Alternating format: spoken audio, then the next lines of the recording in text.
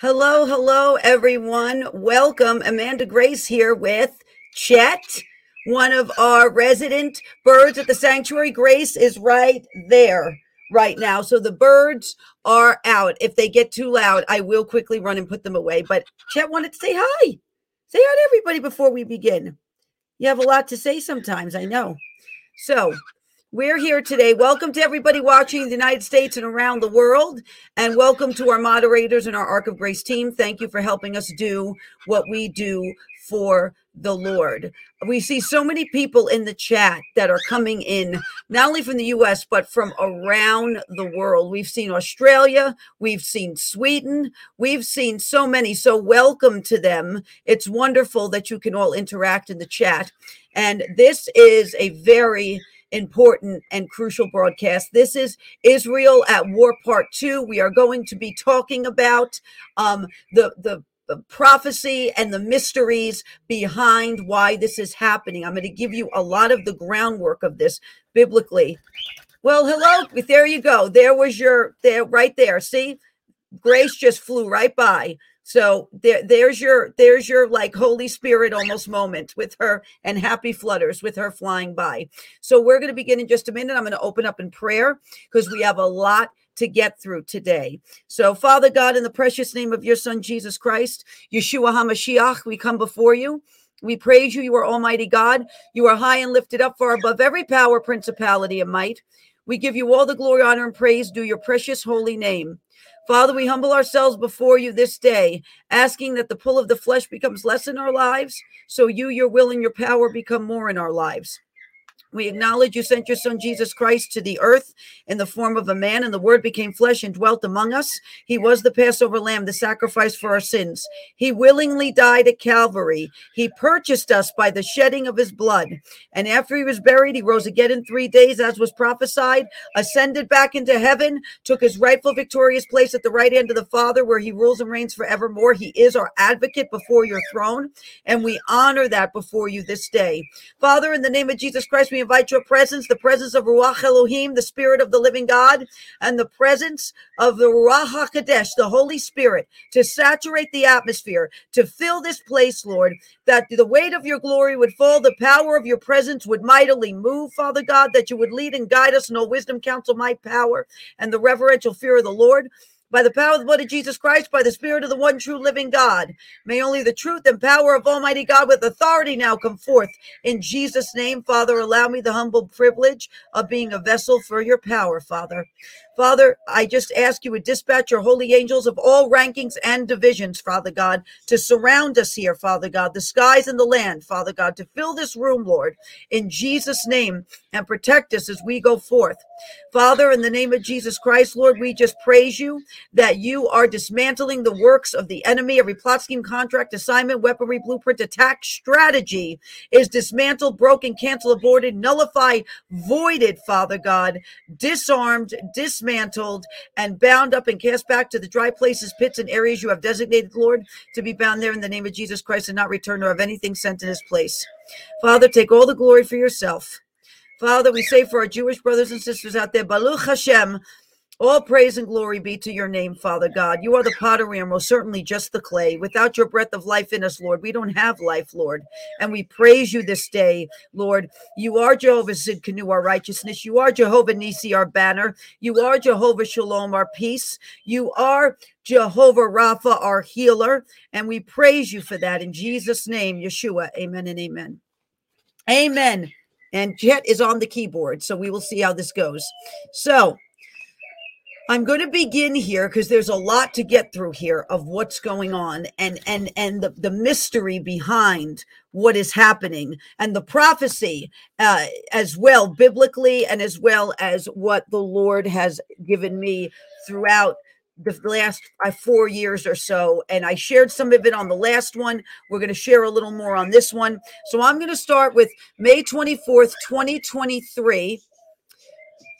in an excerpt from a word from the Lord, it says, "Thus says the Lord, do not ask for a king in your nation. Ask me for the one appointed to lead. Teetering on the edge of Saul's, says the Lord, battling instead of David's facing Goliath, facing the Philistines, facing the pagan enemies that have blasphemed on altars in high places in your nation.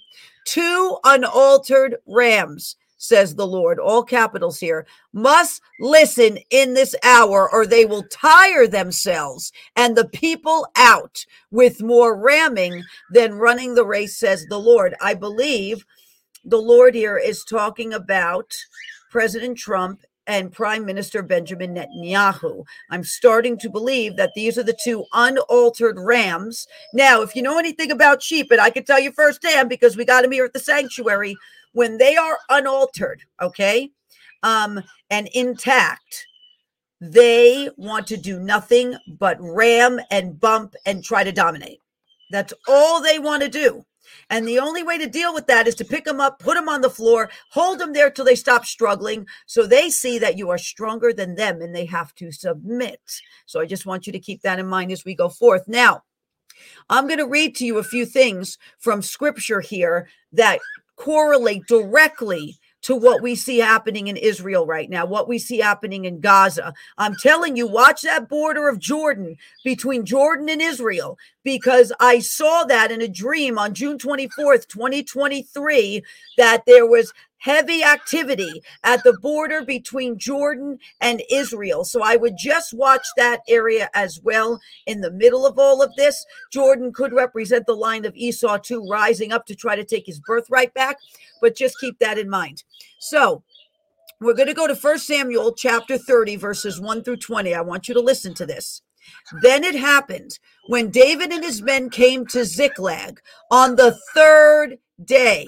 Now, keep in mind that number 3, because we're going to talk about a prophecy in a little bit where the Lord said things would come in threes. "On the 3rd day that the Amalekites, that spirit of Amalek, had made a raid on the Negev and on Ziklag, and had overthrown Ziklag and burned it with fire." What did they do? What did Hamas do? They went in and they burned those people's houses, those precious people, with fire. Okay, spirit of Amalek. So they burned it with fire. Verse 2. "And they took captive the women and all who were in it, both small and great, without killing anyone, and carried them off and went their way." So what did they do? They took hostages. Okay, so in this case, they took hostages alive. They didn't kill anyone. They burned their houses down, though, and they took these hostages. Okay, and carried them off. "When David and his men came to the city, behold, it was burned with fire, and their wives and their sons and their daughters had been taken captive." What did the Lord come to do? He comes to set the captives free. Remember that. "Then David and the people who were with him lifted their voices and wept until there was no strength in them to weep," because it was complete devastation. Verse 5. "Now David's 2 wives have been taken captive, Ahinoam the Jezreelitess and Abigail the widow of Nabal the Carmelite. Moreover, David was greatly distressed because the people spoke of stoning him." So now the people are angry at the leader that he let this happen. Okay, sound familiar? They're angry at the leader because he allowed the breach. Okay, David didn't see it coming. So they talked about stoning him. "For all the people were embittered, each one because of his sons and daughters. But David, what did David do? He strengthened himself in the Lord, his God." If the leadership of Israel want to come out of this victorious, they need to come under that yoke and strengthen themselves in the Lord God Adonai right now in the middle of all of this. Verse 7. "Then David said to Abiathar the priest, the son of Ahimelech, please bring me the ephod." So Abiathar brought the ephod to David. David inquired of the Lord, saying, "Shall I pursue this band? Shall I overtake them?" And he said to him, "Pursue, for you will surely overtake them, and you will surely rescue all. You will surely recover all." So David went, let me see here for a minute. He and the 600 men who were with him, so he had 600 men with him, and came to the brook Besor, where those left behind remained. But David pursued, he and 400 men, for 200 who were too exhausted to cross the brook Besor remained behind. Verse 11, now they found an Egyptian. Listen to this, because who was the one that warned Israel of the attack that was coming? It was Egypt. Now they found an Egyptian in the field and brought him to David and gave him bread and he ate, and they provided him water to drink.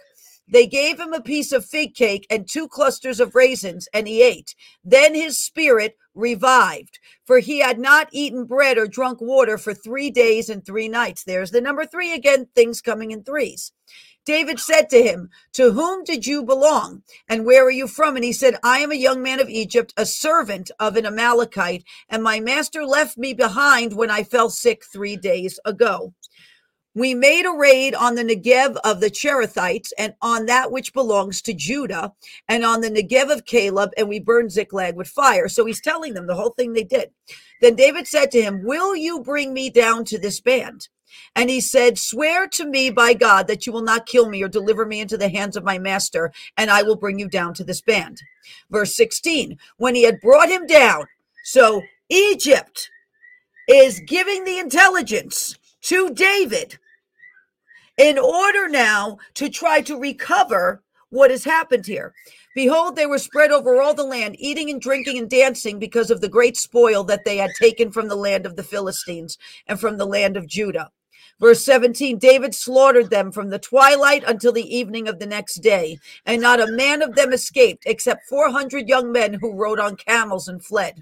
So David recovered all that the Amalekites had taken and rescued his 2 wives. But nothing of theirs was missing, whether small or great, sons or daughters, spoil or anything that they had taken for themselves. David brought it all back. So David had captured all the sheep and cattle, which the people drove ahead of the other livestock, and they said, this is David's spoil. Now, I found this fascinating. Being that you're dealing with Amalek, okay, and we're dealing with this. Oh my goodness, do you see where Chet is? Hold on a second. Chet is actually perched on top of the picture right now. Chet, honey, you cannot do this. Here, come here. Okay. He perched himself on top of the picture facing the wall like he went to the corner. Now, come on. So I found this interesting because, and this is what happens when you let the birds out, but we like it anyway around here. And so do our viewers. So this is why every now and then you still see them coming out. They're actually right to my right in my office. So they're in here. It's just they have their own little nice space now. So you have the spirit of Amalek coming, raiding David, right? The Jews, raiding the Jews, taking hostages, right? Their wives and their sons and their daughters, burning it with fire, okay? So all of these things happened just now in what started in Gaza with this surprise attack a day after the 50th anniversary, the Jubilee year of the Yom Kippur War. And then you have an Egyptian that gives them the intelligence as to where they are keeping the hostages and their spoil. Who was the one that tried to warn them that Hamas was going to come and do all this?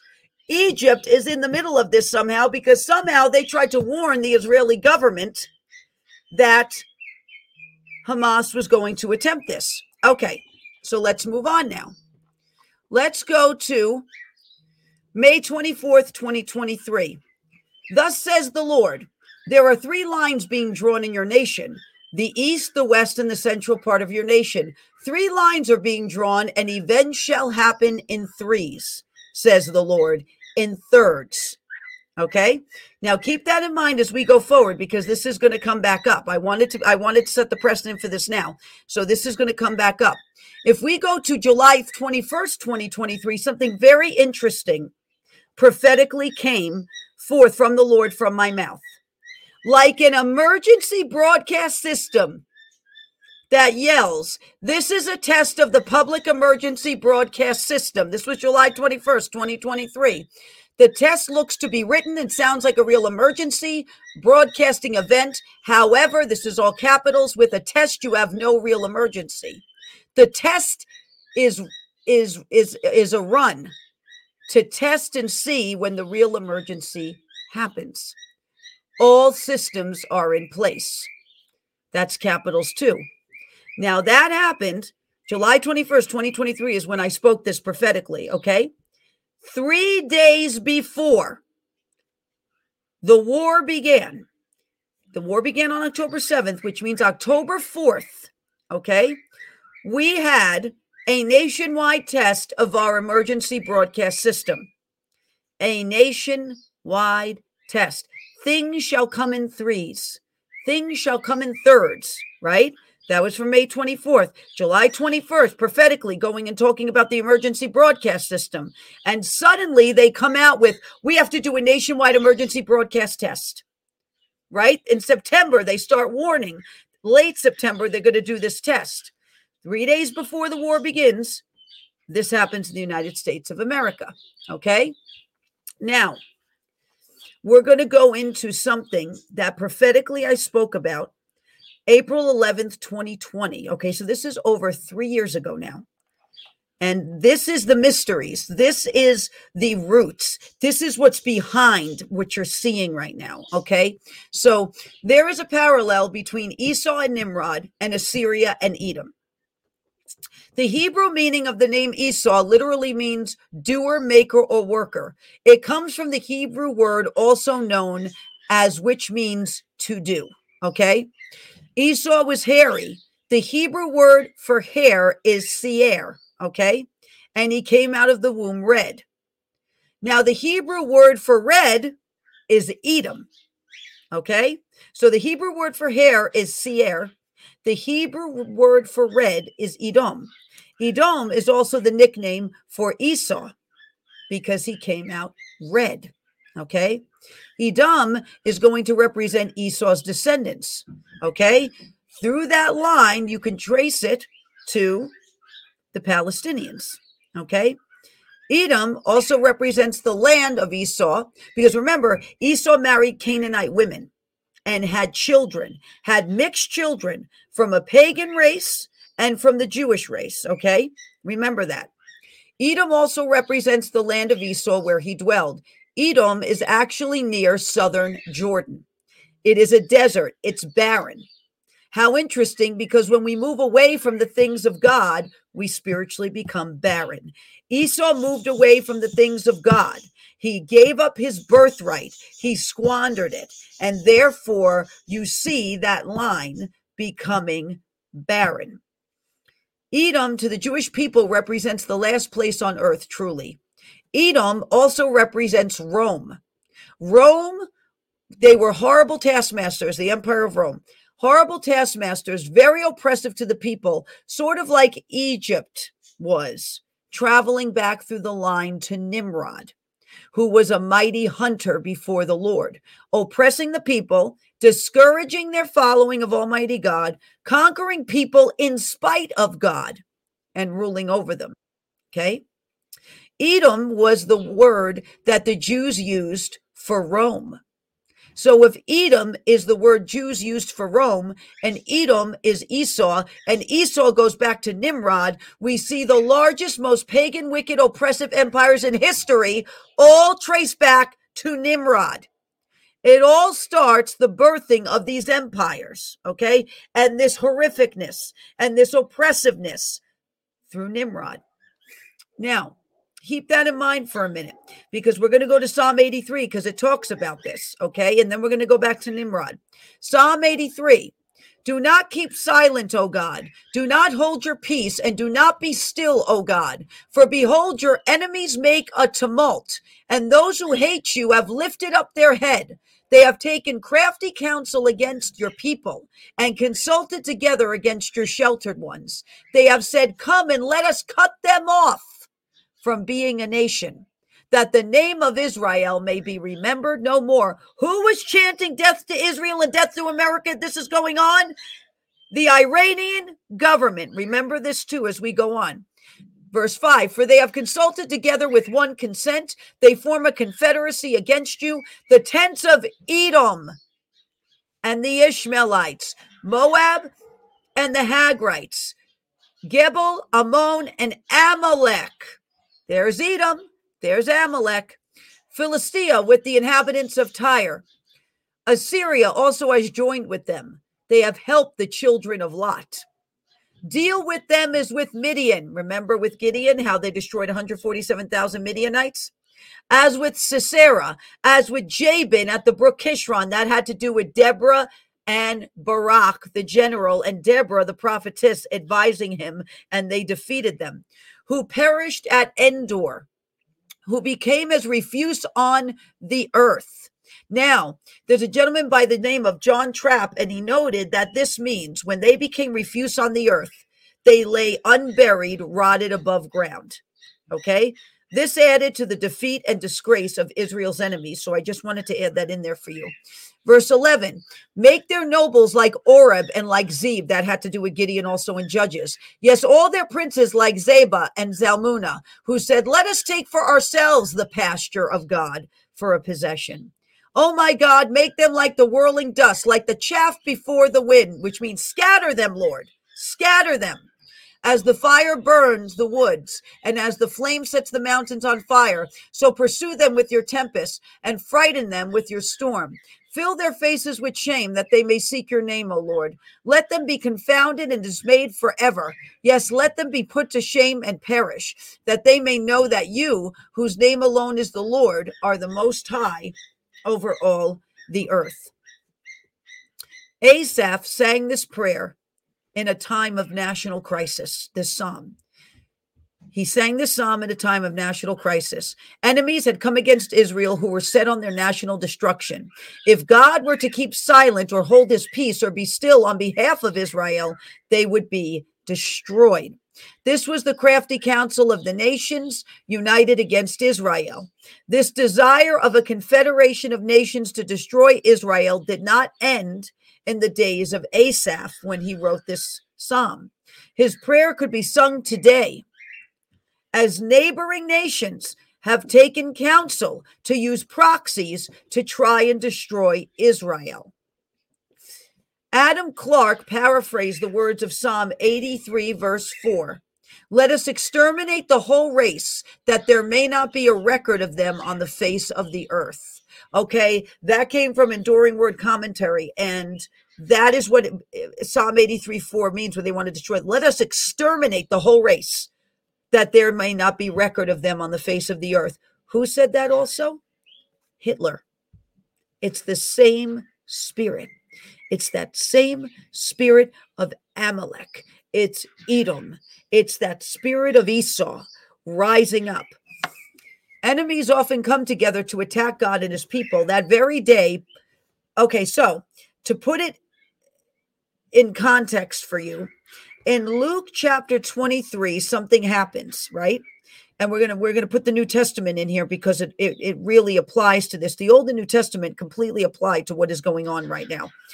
The enemies often come together to attack God and his people, right? The enemy of my enemy is my friend. Okay, so in Luke chapter 23, verses 9 through 12, this is what it says. It's talking about Yeshua, Jesus. Then he questioned him with many words, but he answered him nothing. And the chief priests and scribes stood and vehemently accused him. Then Herod, with his men of war, treated him with contempt and mocked him, arrayed him in a gorgeous robe, and sent him back to Pilate. That very day, Pilate and Herod became friends with each other, for previously they had been at enmity with each other. So you see, when there is a common target of destruction, those that may be at enmity with each other will join forces in order to try to destroy what is of God. Charles Spurgeon said, what a motley group they were. A league against Israel is always attractive and gathers whole nations within its bonds. McLaren said, let them come from east and west, south and north, and close round Israel. God alone is mightier than they. Amen for that. Israel faced threats of her existence in the days of the judges, and God delivered her. Asaph's prayer reminded Israel of God's previous rescue of their nation. using it as a reason to trust him in the present crisis.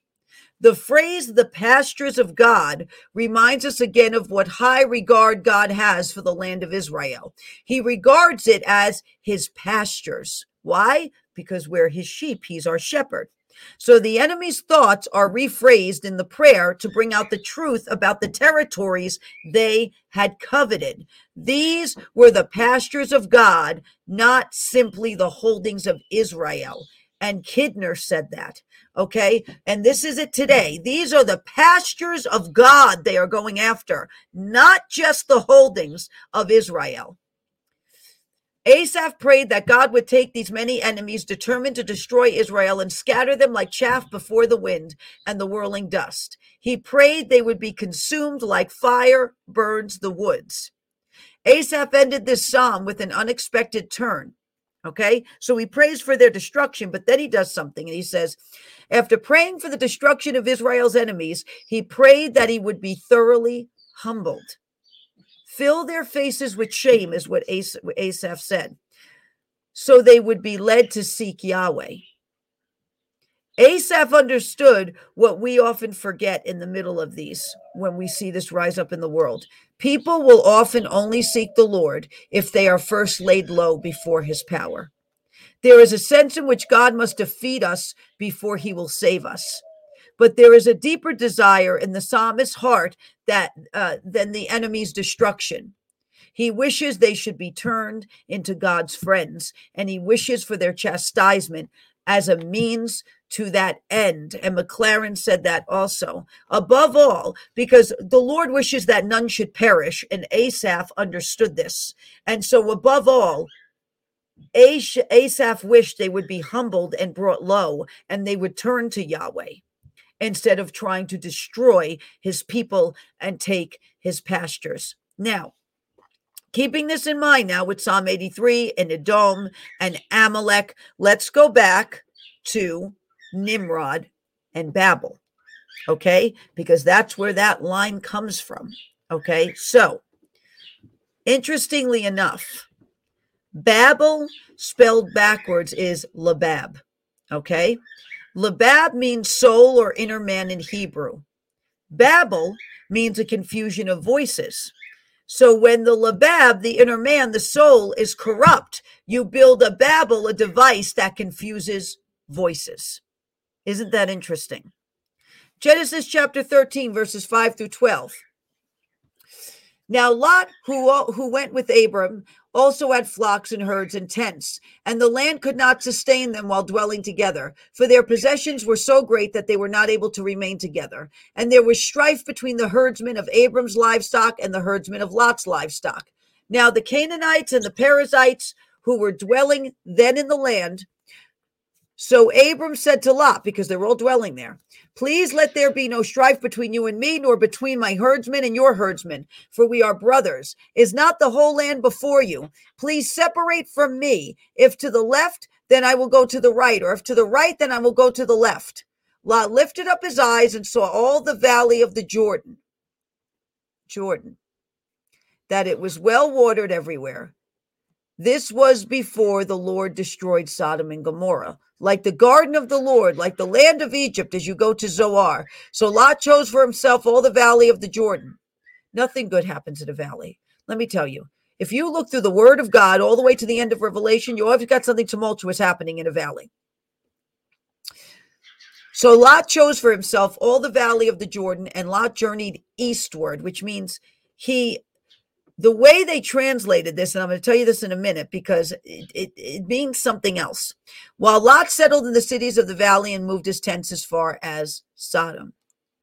Now, here is where it gets interesting. The Hebrew text does not say Lot journeyed east. The Hebrew text says Mikadem, which means from the east. Okay? This became so baffling that many English translations mistranslated it, but there is an explanation for this. So in the Hebrew language, east is not geography. East means the origin, from the beginning. It's called the East because that's the origin of that day. That is where the sun rises. Kedem from the Mikadem actually means the origin. So enter Nimrod, okay? Essential to the Nimrod approach is always a journey away from the East. So when Lot leaves Abram or Abraham, he is actually leaving God. He is distancing himself from God. The covenant is with Abram or Abraham. Remember, the covenant is with him, and Lot is going to Sodom, which is for sure leaving the covenant and leaving God and leaving the East, right? He's leaving the East, which means most likely he's going west. In chapter 13, we see Lot, and he journeyed away from Gedem, which is God. It's the source. It's the origin. I think that's Mikadem, which I will correct. Now, knowing this, let's walk 2 chapters back to chapter 11 with the Tower of Babel. Okay, so now we know this. Let's walk it back a couple chapters. How does the Count of Babel begin? Genesis 11:2. And as people journeyed from the east, leaving the place of origin, leaving the covenant, leaving God, they found a plain in the land of Shinar, and they settled there. Here is the same pattern. They traveled away, right? From God, from the source, from the origin. This is not a geography thing. They journeyed away from God. At the crux of the Nimrod approach is a journey away from God. The Abram approach or Abraham approach is a journey to God. Every political and geopolitical struggle since this time has been between Abraham and Nimrod. It is on a spectrum. So not everyone may be Abraham and not everyone may be Nimrod. But you see in one way or another a struggle between these two approaches, even into our political system in the United States of America today, either journeying to God in the covenant or journeying from God and the covenant. Now, interestingly enough, the numerical value of Abraham is 123. The numerical value of Nimrod is 213. I do not find this a coincidence. The 2 and the 1 are switched. And if we look at this, Abraham knew he was subject to God because he had the covenant.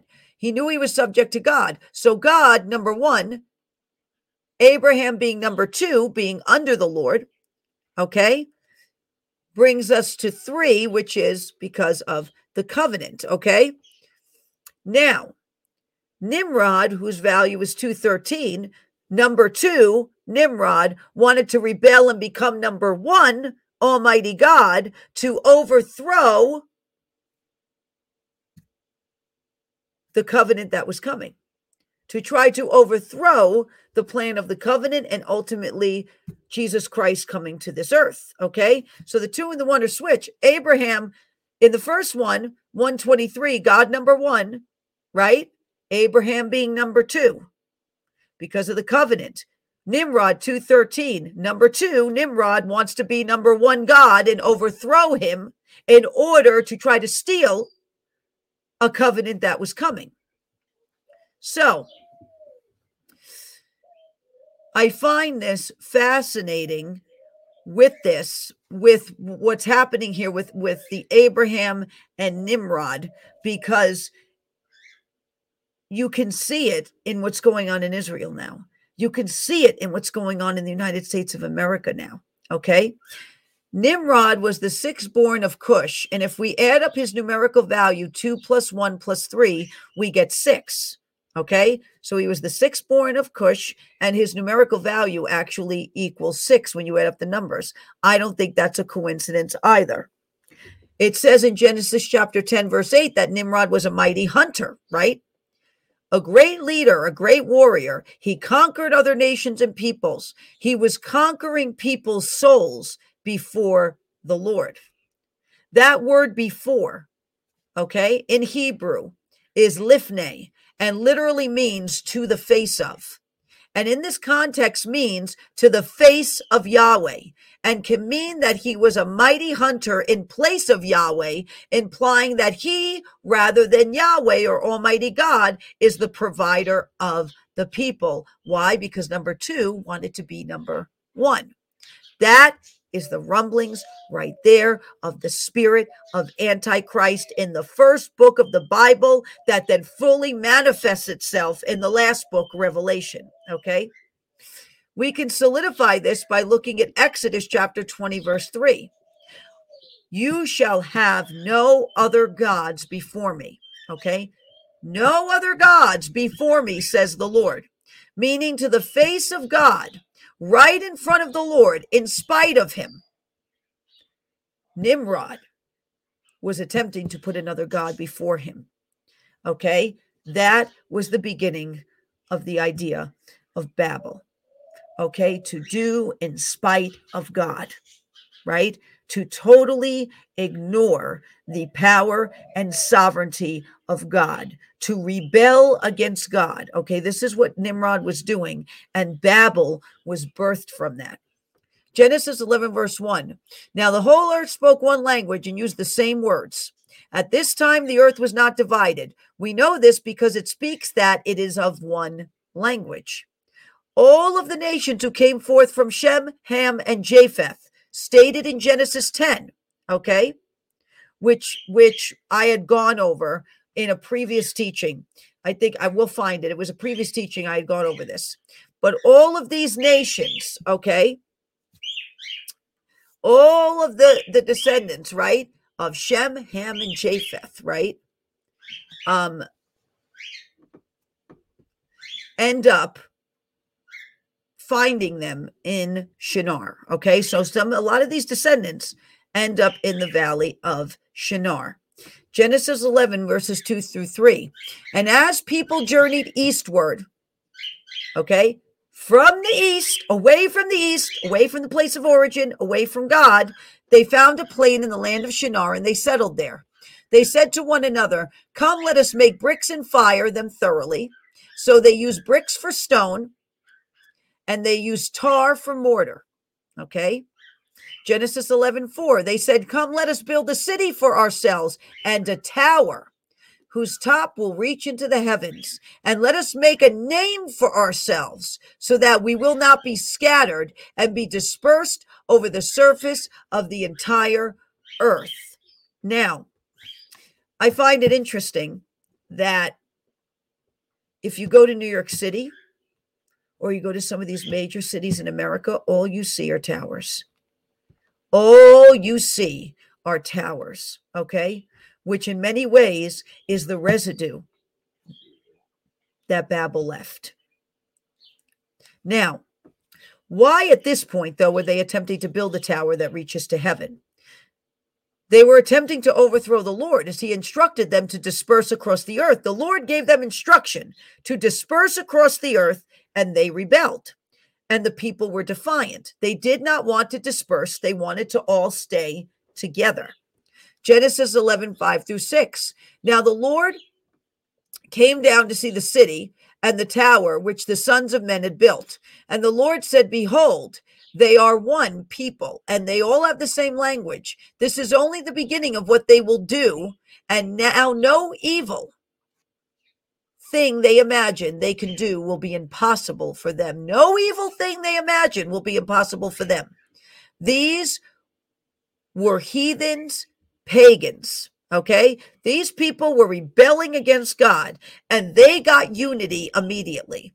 The power of agreement, something the church and the body of Christ still cannot manage to do, it seems. Thank you, Grace.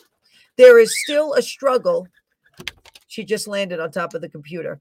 There is still a struggle with unity within the church, but in the plains of Shinar, they got unity immediately. They did not have God's laws because it didn't come until Exodus to Leviticus, okay, the laws of God that were written. However, even the Lord himself admits no evil thing they imagine they can do will be impossible for them. This is serious because the Lord himself states this. So you know there is a serious 911 situation going on earth at that moment for the Lord himself to go see what the hey all of these people are doing and examine it. Okay, that is very serious when the Lord has to do that. Okay, so this is what is happening as Babel, the beginnings of Babel is being built. In a way, it meant a threat of another rebellion into heaven. It meant a round two for Satan. What happened between him and the Lord the first time? And he rebelled, and he was cast out of heaven as fast as lightning hits the earth. This was another way, another avenue for Satan to try to lead another rebellion against God. Now, back to Genesis chapter 10, verses 9 through 10. Nimrod comes from the Hebrew word morad, which means to rebel. So he rebelled against God. The ancient Semitic root is morad is the origin of our word marauder, which is murderer. So Nimrod was murdering the people's relationship with Almighty God and turning them against God from being their source. He was murdering their relationship with God. Just as Lamech came through the line of Cain, who murdered Abel, who represented the willingness to serve God, the people who served God, Cain, which was Abel, Cain murdered Abel as a power play in an attempt to establish his position. And we see this come forth from that same line of Nimrod, where this rebelling against the Lord begins in the Garden of Eden. But even before that, when Lucifer led that rebellion in heaven. And then we see what happened in the Garden of Eden, where man gave away their dominion, and the Lord had to send Jesus Christ to the earth to get it back. Now, Ezekiel 28, I'm just going to quote from it. It says, by the great quantity of your sins and the enormity of your guilt, by the unrighteousness of your trade, therefore I have brought forth a fire from your midst. It has consumed you, and I have reduced you to ashes on the earth in the sight of all who look at you. You see, that is the nature of Nimrod.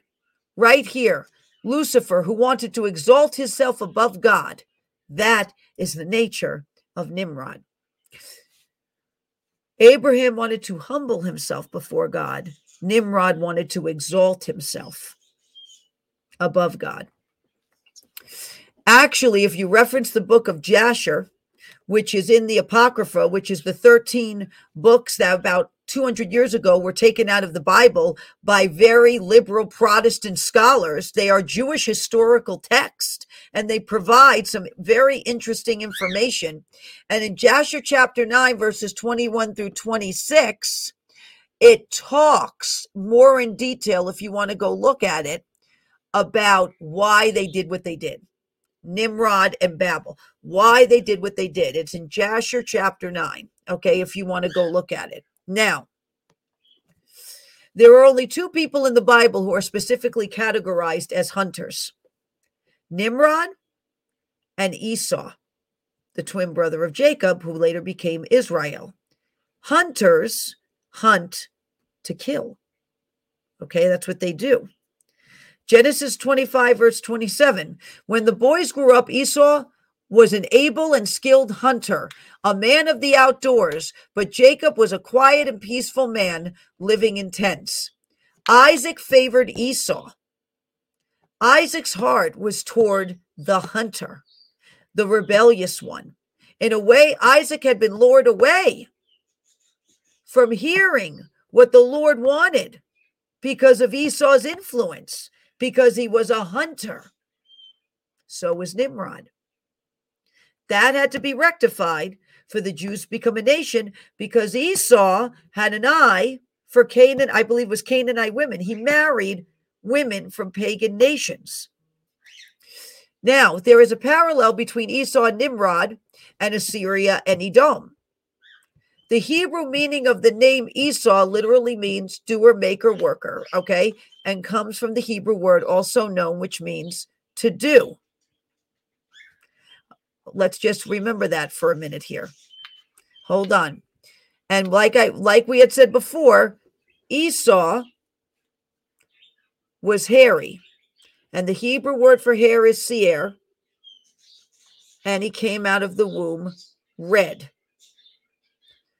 Now, the word for red is Edom, okay? So this all ties back to Nimrod. And we're going over this again because of what we're about to go into, okay? And Edom represents the land of Esau, where he dwelled, which was actually near southern Jordan. Now, in Genesis 32, verse 3, it says, Then Jacob sent messengers ahead of him to his brother Esau in the land of Seir, the country of Edom, okay? Interestingly enough, another thing Edom represents is the scapegoat. What happens to the scapegoat? In Leviticus 16:8, it says, Aaron shall cast lots for two goats, one lot for the Lord, the other lot for the scapegoat. The scapegoat is the one where all the sins of Israel were laid upon and sent into the wilderness. Seir, S-A, and then there's a little hyphen above, or there's a little just to separate the words. It's S-A-I-Y-R, Seir. In Hebrew means goat or devil. That's what it means.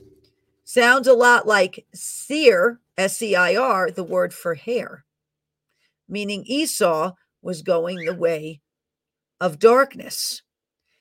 Esau was hairy. How does Jacob and Esau tie into Nimrod? Jacob and Esau are the continuation of the political struggle between Abraham and Nimrod, and the continuation of the struggle we see happening today on the earth and in Israel, which leads us to the political and territorial struggle you see currently happening, not only in Israel, but in the United States of America. Edom heads the list of Israel's enemies in Psalm 83. We had read it before. So from the day of Esau himself, a burning hatred of Israel has been nourished among the Edomites. God says through the prophet Amos, for 3 transgressions of Edom, and for 4, I will not turn away its punishment, because he pursued his brother with the sword and cast off all pity. His anger tore perpetually, and he kept his wrath forever. Amos 1:11. If any people would lead a war against Israel, it would be Edom, because Jacob and Esau were at odds with each other in the womb and opposites in every way, including appearances. Now, let's examine Amos for a minute in this, because Amos has a lot of insight that we need to look at for what's happening right now, this moment in Israel. Amos chapter 1, verses 6 through 8. Thus says the Lord, for 3 transgressions of Gaza, listen to this, for 3 transgressions of Gaza, and for 4, I will not turn away its punishment, because they took captive the whole captivity to deliver them up to Edom. They took captives to deliver them up to who? Edom, Esau, which goes back to Nimrod. Verse 7, but I will send a fire upon the wall of Gaza, which shall devour its palaces. Sounds a lot like rockets, doesn't it? Drone attacks. I will cut off the inhabitants from Ashdod and the one who holds the scepter from Ashkelon. I will turn my hand against Ekron, and the remnant of the Philistines shall perish, says the Lord God.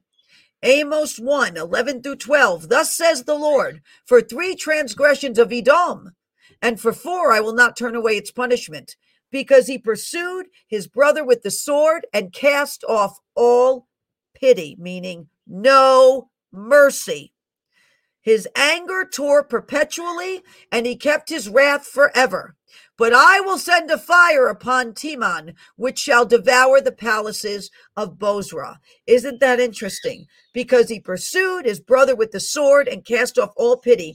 No mercy, which is the horrificness we saw happen on October 7th when Israel was attacked the way they were, horrifically butchered, no mercy, captives taken. Amos, what Amos is talking about is what we are seeing. Amos chapter 2, verse 6. Thus says the Lord. Now this is interesting. This is where it gets interesting. For 3 transgressions of Israel, and for 4 I will not turn away its punishment, because they sell the righteous for silver, and the poor for a pair of sandals. These are those right now within the Israeli government who have forsaken the God of Abraham, Isaac, and Jacob and sold their own people for destruction. That's what this represents right now in the midst of what you see happening. There are those within the Israeli government that have infiltrated, that have forsaken the God of Abraham, Isaac, and Jacob and sold their own people for destruction, cast lots for them, and tried to help destroy them. Amos chapter 3, verses 10 through 11. See great tumults in her midst, and the oppressed within her, for they do not know to do right, says the Lord, who store up violence and robbery in their palaces. Therefore, thus says the Lord God, an adversary shall be all around the land. He shall sap your strength from you, and your palaces shall be plundered. I just find this all fascinating that this is in the book of Amos, all of it. Amos 6, verse 17. I know that was, it's actually Amos chapter 6, because I think Amos only goes up to about, I don't know, chapter 8 or so. So it's Amos chapter 6, verse 17. There it is. Therefore, the Lord God of hosts, the Lord, says this: there shall be wailing in all streets, and they shall say in all the highways, alas, alas. They shall call the farmer to mourning, and skillful lamenters to wailing. In all vineyards there shall be wailing, for I will pass through you, says the Lord. And then it goes to Amos 6, verses 1 and 3. Okay, we're going back to this for a reason. Woe to you who are at ease in Zion and trust in Mount Samaria, notable persons in the chief nation to whom the house of Israel comes. Woe to you who put far off the day of doom, who cause the seed of violence to come near. You know what that means? When he says put far off the day of doom, who are at ease, who let their guard down. Woe to you who let their guard down, who think such danger will not come. Those who put far off the day of doom will then cause the seat of violence to come near. So those who are at ease and let their guard down will cause the seat of violence to come near. Just keep that in mind also with what we see going on. Now, back to Nimrod, Babel, and Esau, okay? Because we had to go through some of this first in Amos to tie all of this together. So it appears, in order to rectify what Nimrod caused at the time of Babel, since Nimrod deceived the people into turning from God, led them on a campaign to erect a tower, all in the hopes of going in and out of the heavenly realm and ruling, and since the only other mighty hunter mentioned in the word of God is Esau, in order for the Lord to rectify and restore the birthright to the righteous line of Abraham through Jacob, deceiving the deceiver. Esau, who like Nimrod did not value the things of God because the birthright was God-given to the firstborn, and Esau saw no value in it because he went away from the east, the origin, the place of God, and he sold it for a pot of stew. So Esau journeyed away from the things of God and sold his birthright, and Jacob deceived the deceiver. Jacob was the one that God had appointed for the 12 tribes of Israel to come from. Esau was a deceiver, and he was a hunter, and he was rebellious. So Jacob deceived the deceiver. And Jacob, acting as Esau before a very frail and blind Isaac, was given and spoken the blessing of the firstborn over him, along with the birthright that Esau had squandered in order to birth the nation of Israel. So this all goes back to a birthright being sold for a pot of stew, and then Jacob taking that birthright and getting the blessing of the firstborn because of it, and Esau losing that God-given birthright. And what happened when Esau lost it? His anger raged. What do we see right now happening? The anger rage, right? That spirit of Esau, that spirit of Amalek, that anger raging, want to take back God's pastures and the birthright that God gave to Israel. Now, in Genesis chapter 3, verse 15, it says, "And I will put enmity between you and the woman, and between your seed and her seed. He shall bruise your head, and you shall bruise his heel." Now, the name Qatar got in there somehow, and the Lord may have allowed it to be put in there. So I would just watch the area where Qatar lies right now in the middle of this. Okay, so if we look at it, and we look at Rebekah, who carried Jacob and Esau because they were twins, right? They weren't identical twins, but they were twins. And she has them in her womb wrestling. Two nations, right?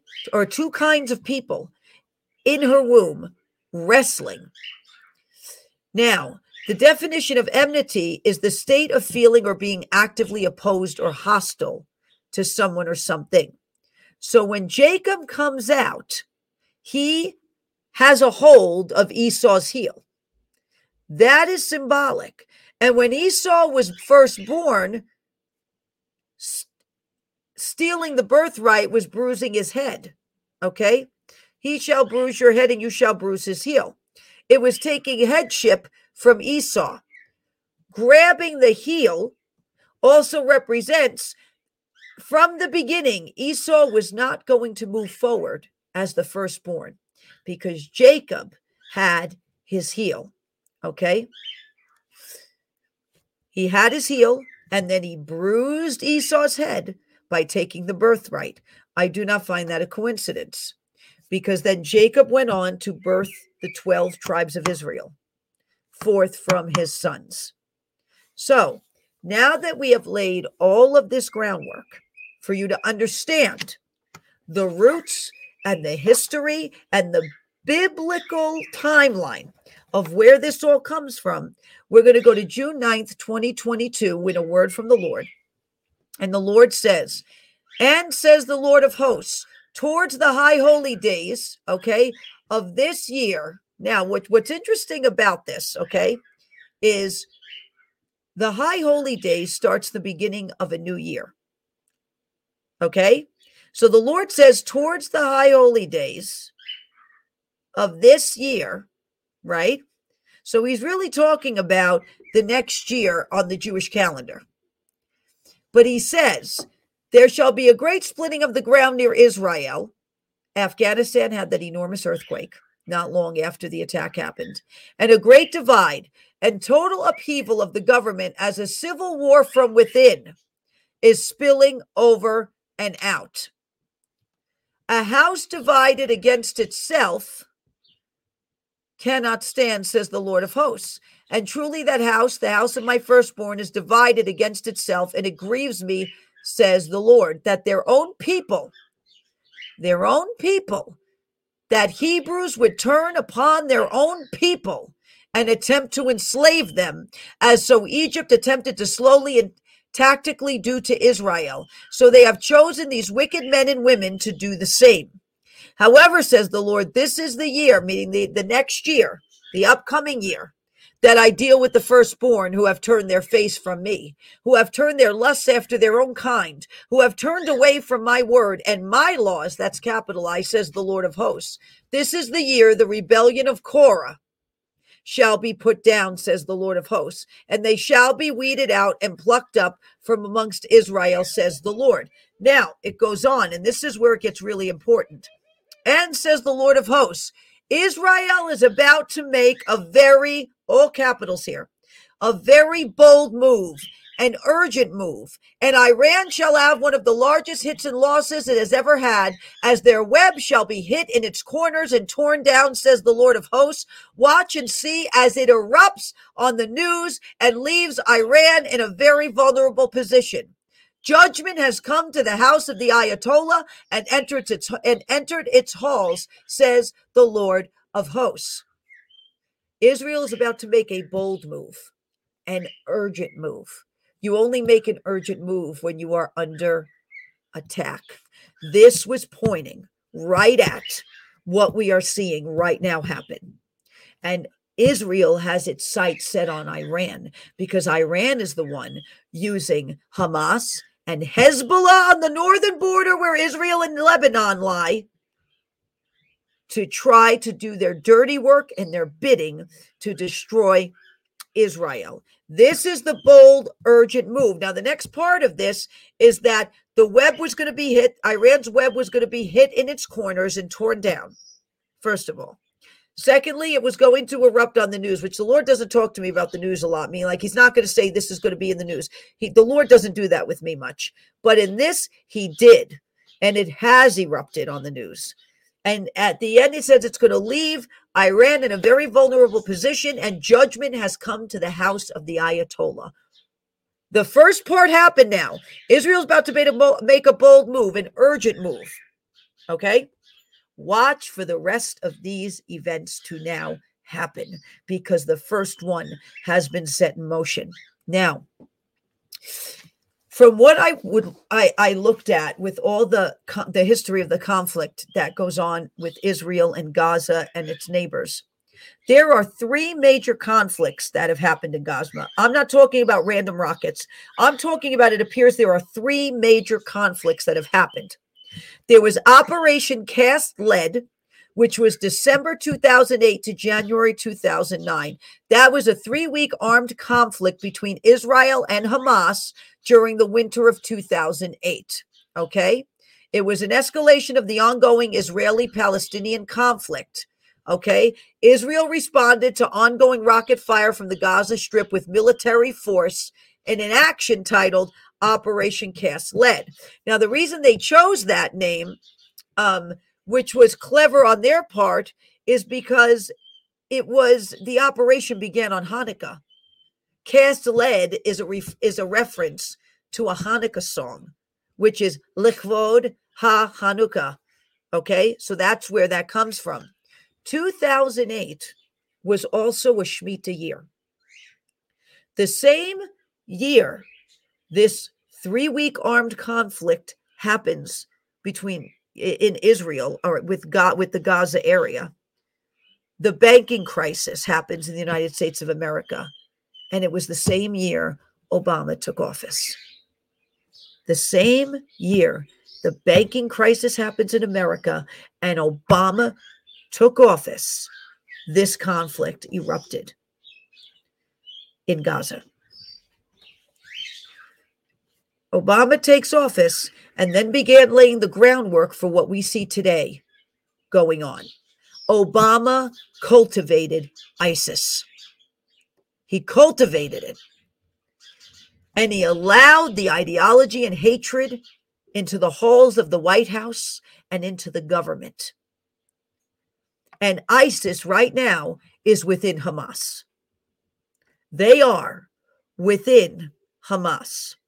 And Obama is the one that cultivated the ground and tilled the soil for this, and then allowed that into the halls of the White House and in the government. And then you go to 2014, Gaza war. It was called Operation Protective Edge. July to August 2014. Military offensive on the Gaza Strip as a response to the collapse. Who was president? Obama. He's in his second term by now. Okay. As a response to the collapse of American-sponsored peace talks. Who's behind this again? Obama. Who took office when the first one happened? Obama. So the peace talks collapse, and attempts by rival Palestinian factions to form a coalition government, okay? Because of that, the kidnapping and murder of 3 Israeli teenagers happened. The blood is on Obama's hands for this. The subsequent kidnapping and murder, okay, happened. That we had a kidnapping and murder of 3 Israeli teenagers when the peace talks collapsed, and then a subsequent, because it could not be proven, kidnapping and murder of a Palestinian teenager, and increased rocket attacks on Israel by Hamas militants. So Obama is a common denominator between both Gaza wars that I have just gone over. Now, we go to the third. October 7th, 2023 would be the third war in Gaza. What did the Lord say? Things will come in threes. This is the third major war in Gaza. Events will happen in threes. May 24th, 2023. Thus says the Lord, do not ask for a king in your nation. Ask me for the one appointed to lead. Teetering on the edge of Saul, says the Lord, battling instead of David's facing Goliath, facing the Philistines, facing the pagan enemies that have blasphemed on altars and high places in your nation. 2 unaltered rams, says the Lord, must listen, all capitals, in this hour, or they will tire themselves and the people out with more ramming than running the race, says the Lord, in this hour. When the Lord says in this hour, it means it's imminent. It means it's going to happen really soon. Okay? And that is something important, because it was May 24th, 2023, when the Lord said things will come in thirds. Things will come in threes. May 12th, 2023. And there will be a hard, that's capitalized, adjustment that the whole nation, that's capitalized, will feel. There will be a hard adjustment that the whole nation will feel. And the awe, capitals, of my, that's capitals, mighty power will fall. People will question. People will look when this hard adjustment happens. It is coming. It is coming, says the Lord. Well, it's happened. We're seeing it happen right now, real time. August 2nd, 2022. And says the Lord of hosts, bait fish to catch a larger. Bait fish indeed have been thrown out for a catch. Oh, they are chumming the water, says the Lord. And I, the Lord God, as you, O leaders who have been stolen from, I, the Lord your God, will order your steps. I shall reveal the blueprint. But you must listen, that's capitalized. So you do not, that's capitalized, get caught in deep waters, that's capitalized. As the temptation is there, says the Lord of hosts.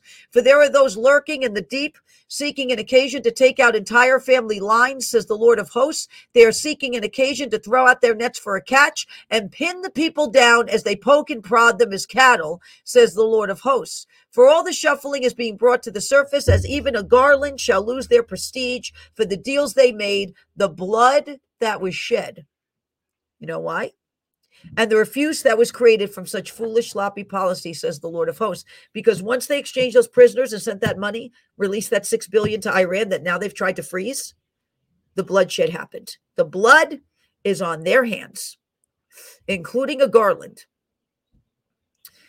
January 27, 2023. And the Spirit of the Lord says this day, they shall come with chains and fetters to bind you.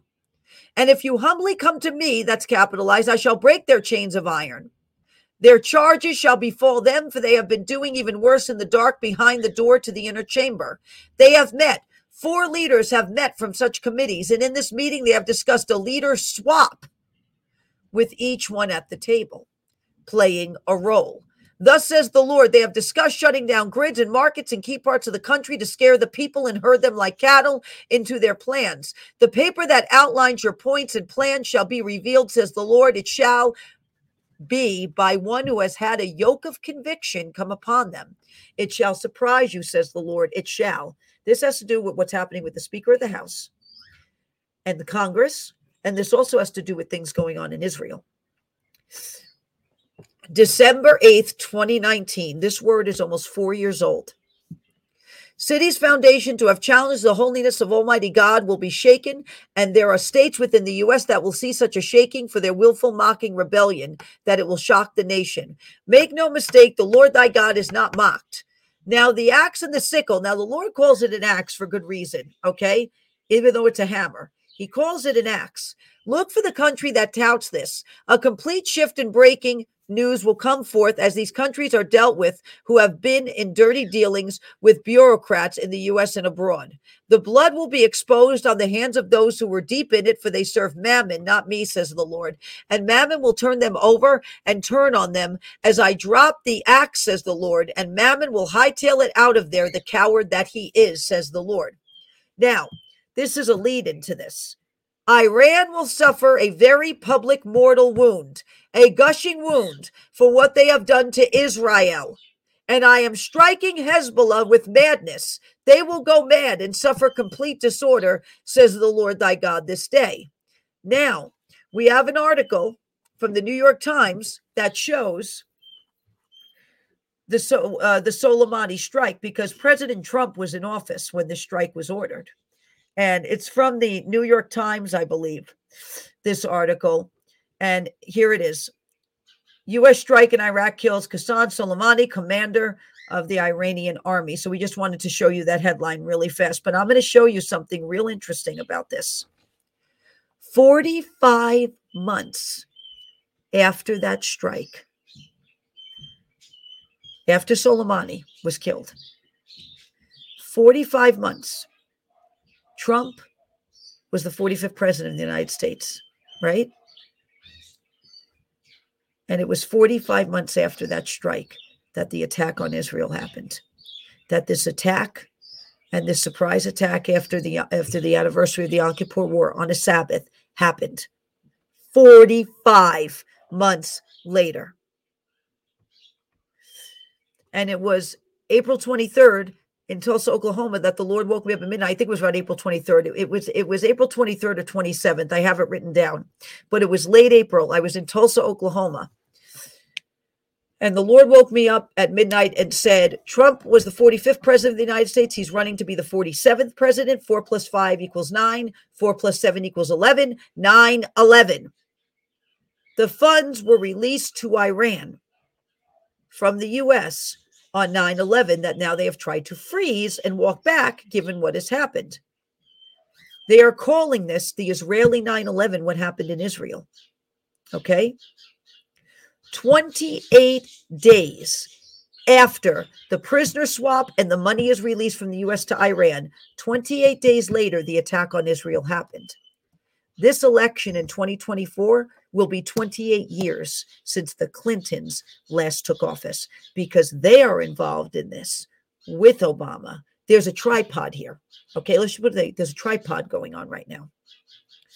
And then the dream I was given in early 2021, where I saw Joe Biden sick in bed, and he looked like he was dying, and Obama was at his bedside by his head, and Biden's family was nowhere to be found.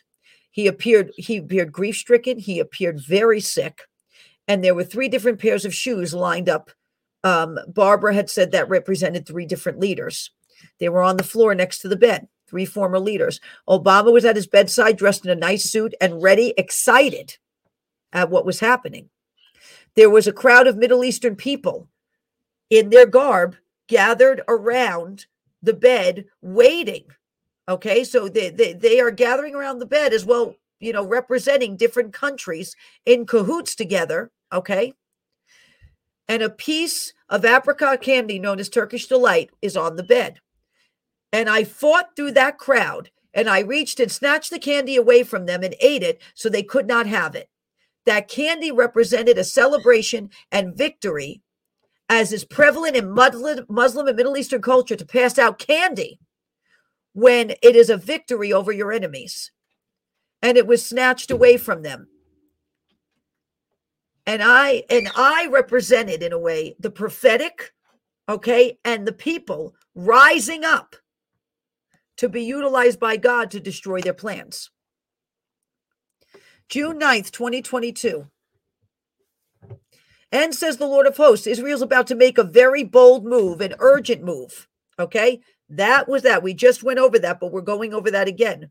And they're going to have one of the largest hits and losses they ever had, meaning Iran. Iran shall have one of the largest hits and losses they ever had. Okay. As its web shall be torn down in its corners. Okay. That dream connects to all of this. And there was something else in that June 9th, 2022 prophecy. And says the Spirit of the Lord this day, watch Egypt in this hour and that part of the world for major events that will turn the course politically with alliances in the markets. When was this? June 9th, 2022. Who's the one who tried to warn Israel that Hamas was going to do this? Tried to warn the Israeli government? Egypt. It was Egypt that tried to do this.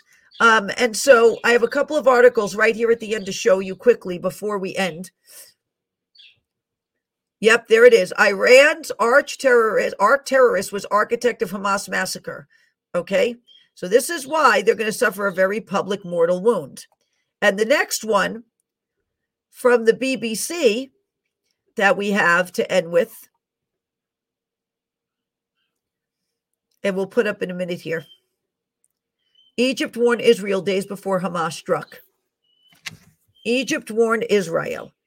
So we wanted just to put that up there too, to show you. But continue to watch Egypt in the middle of this. And the Lord said on June 9th, judgment has come to the halls of the Ayatollah. This had to do with what we're seeing now. Soleimani was the precursor to it. What we're seeing now has to do with this prophecy. So I want you to keep all of this in mind. I know it's a lot of information. We will put it up on the blog. I appreciate you all sticking with me. Our team did a great job because it's a lot of information for this part too, but I wanted to give it to you and I wanted to give you the groundwork for all of this so you understand how far back this really goes. So please continue to pray for Israel. Continue to bless them. The Lord says, I will bless those who bless you, O Israel, and curse those who curse you. Continue to bless them, pray for them, pray for the Christians in the middle of this right now too, that in Gaza that have been displaced, that are horrified by what Hamas has done, and they've been displaced in the middle of it. Pray for them also in the middle of this, and pray that Israeli leadership humbles themselves under the yoke of Almighty God, Adonai, in this hour, because they need him to lead this. They don't need their flesh right now. They need him to lead this. Okay. And also watch what our administration does in the middle of this.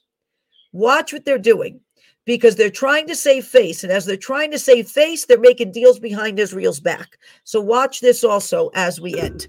Okay. I have one announcement as we end here. And that is our gala that's coming up. Our gala is coming up. You can RSVP by October 21st. It is for the animal sanctuary. The animals from the sanctuary will be there. We have some special guests joining us too. Eric Metaxas is going to be there. We have some other special guests that are coming. And so we are very excited for this gala. So if you can come, please do. You could go to arkofgrace.org/events to sign up. And I just want to thank everybody. God bless everyone. Keep the faith. Keep the faith right now. Pray for Israel. Pray for discernment in the middle of this because there's a lot of smoke and mirrors going on also.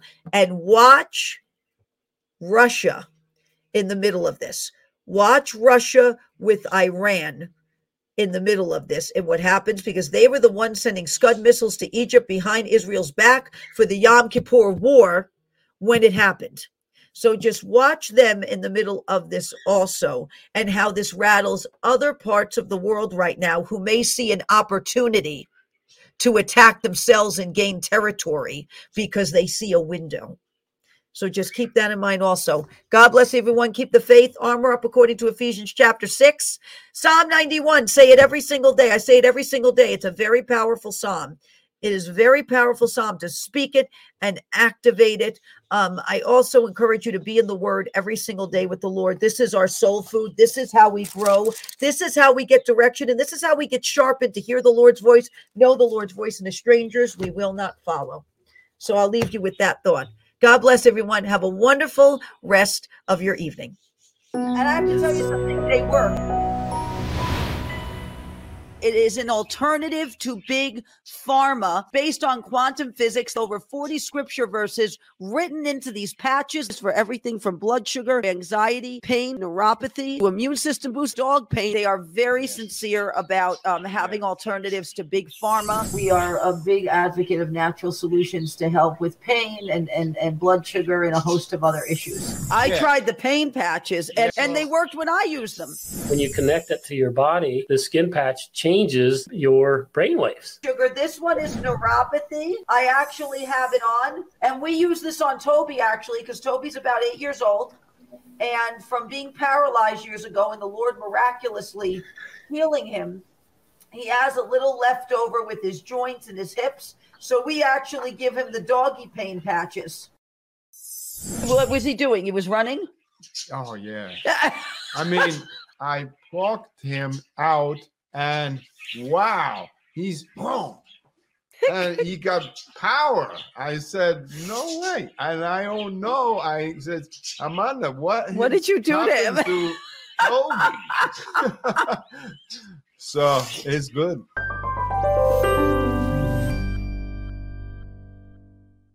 If you are looking for an excellent doctor, if you are looking to get healthier, if you are looking to understand why the things in your body operate the way they do, go to Sherwood.tv/Amanda Grace. Doctors Mark and Michelle Sherwood of the Functional Medical Institute in Tulsa, Oklahoma, are there to help you with all of your medical needs. In fact, I am a patient of the Functional Medical Institute, and God bless Dr. Sherwood because Chris was a tough nut to crack on this. But after over a year and a half, Chris is finally on board. He is a patient of Dr. Sherwood's, and him listening and implementing what Dr. Sherwood has taught him has made a difference in his life. So if you are interested and curious as to what they do, if you'd like to make an appointment, if you'd like to see what products they have, because they have some amazing products,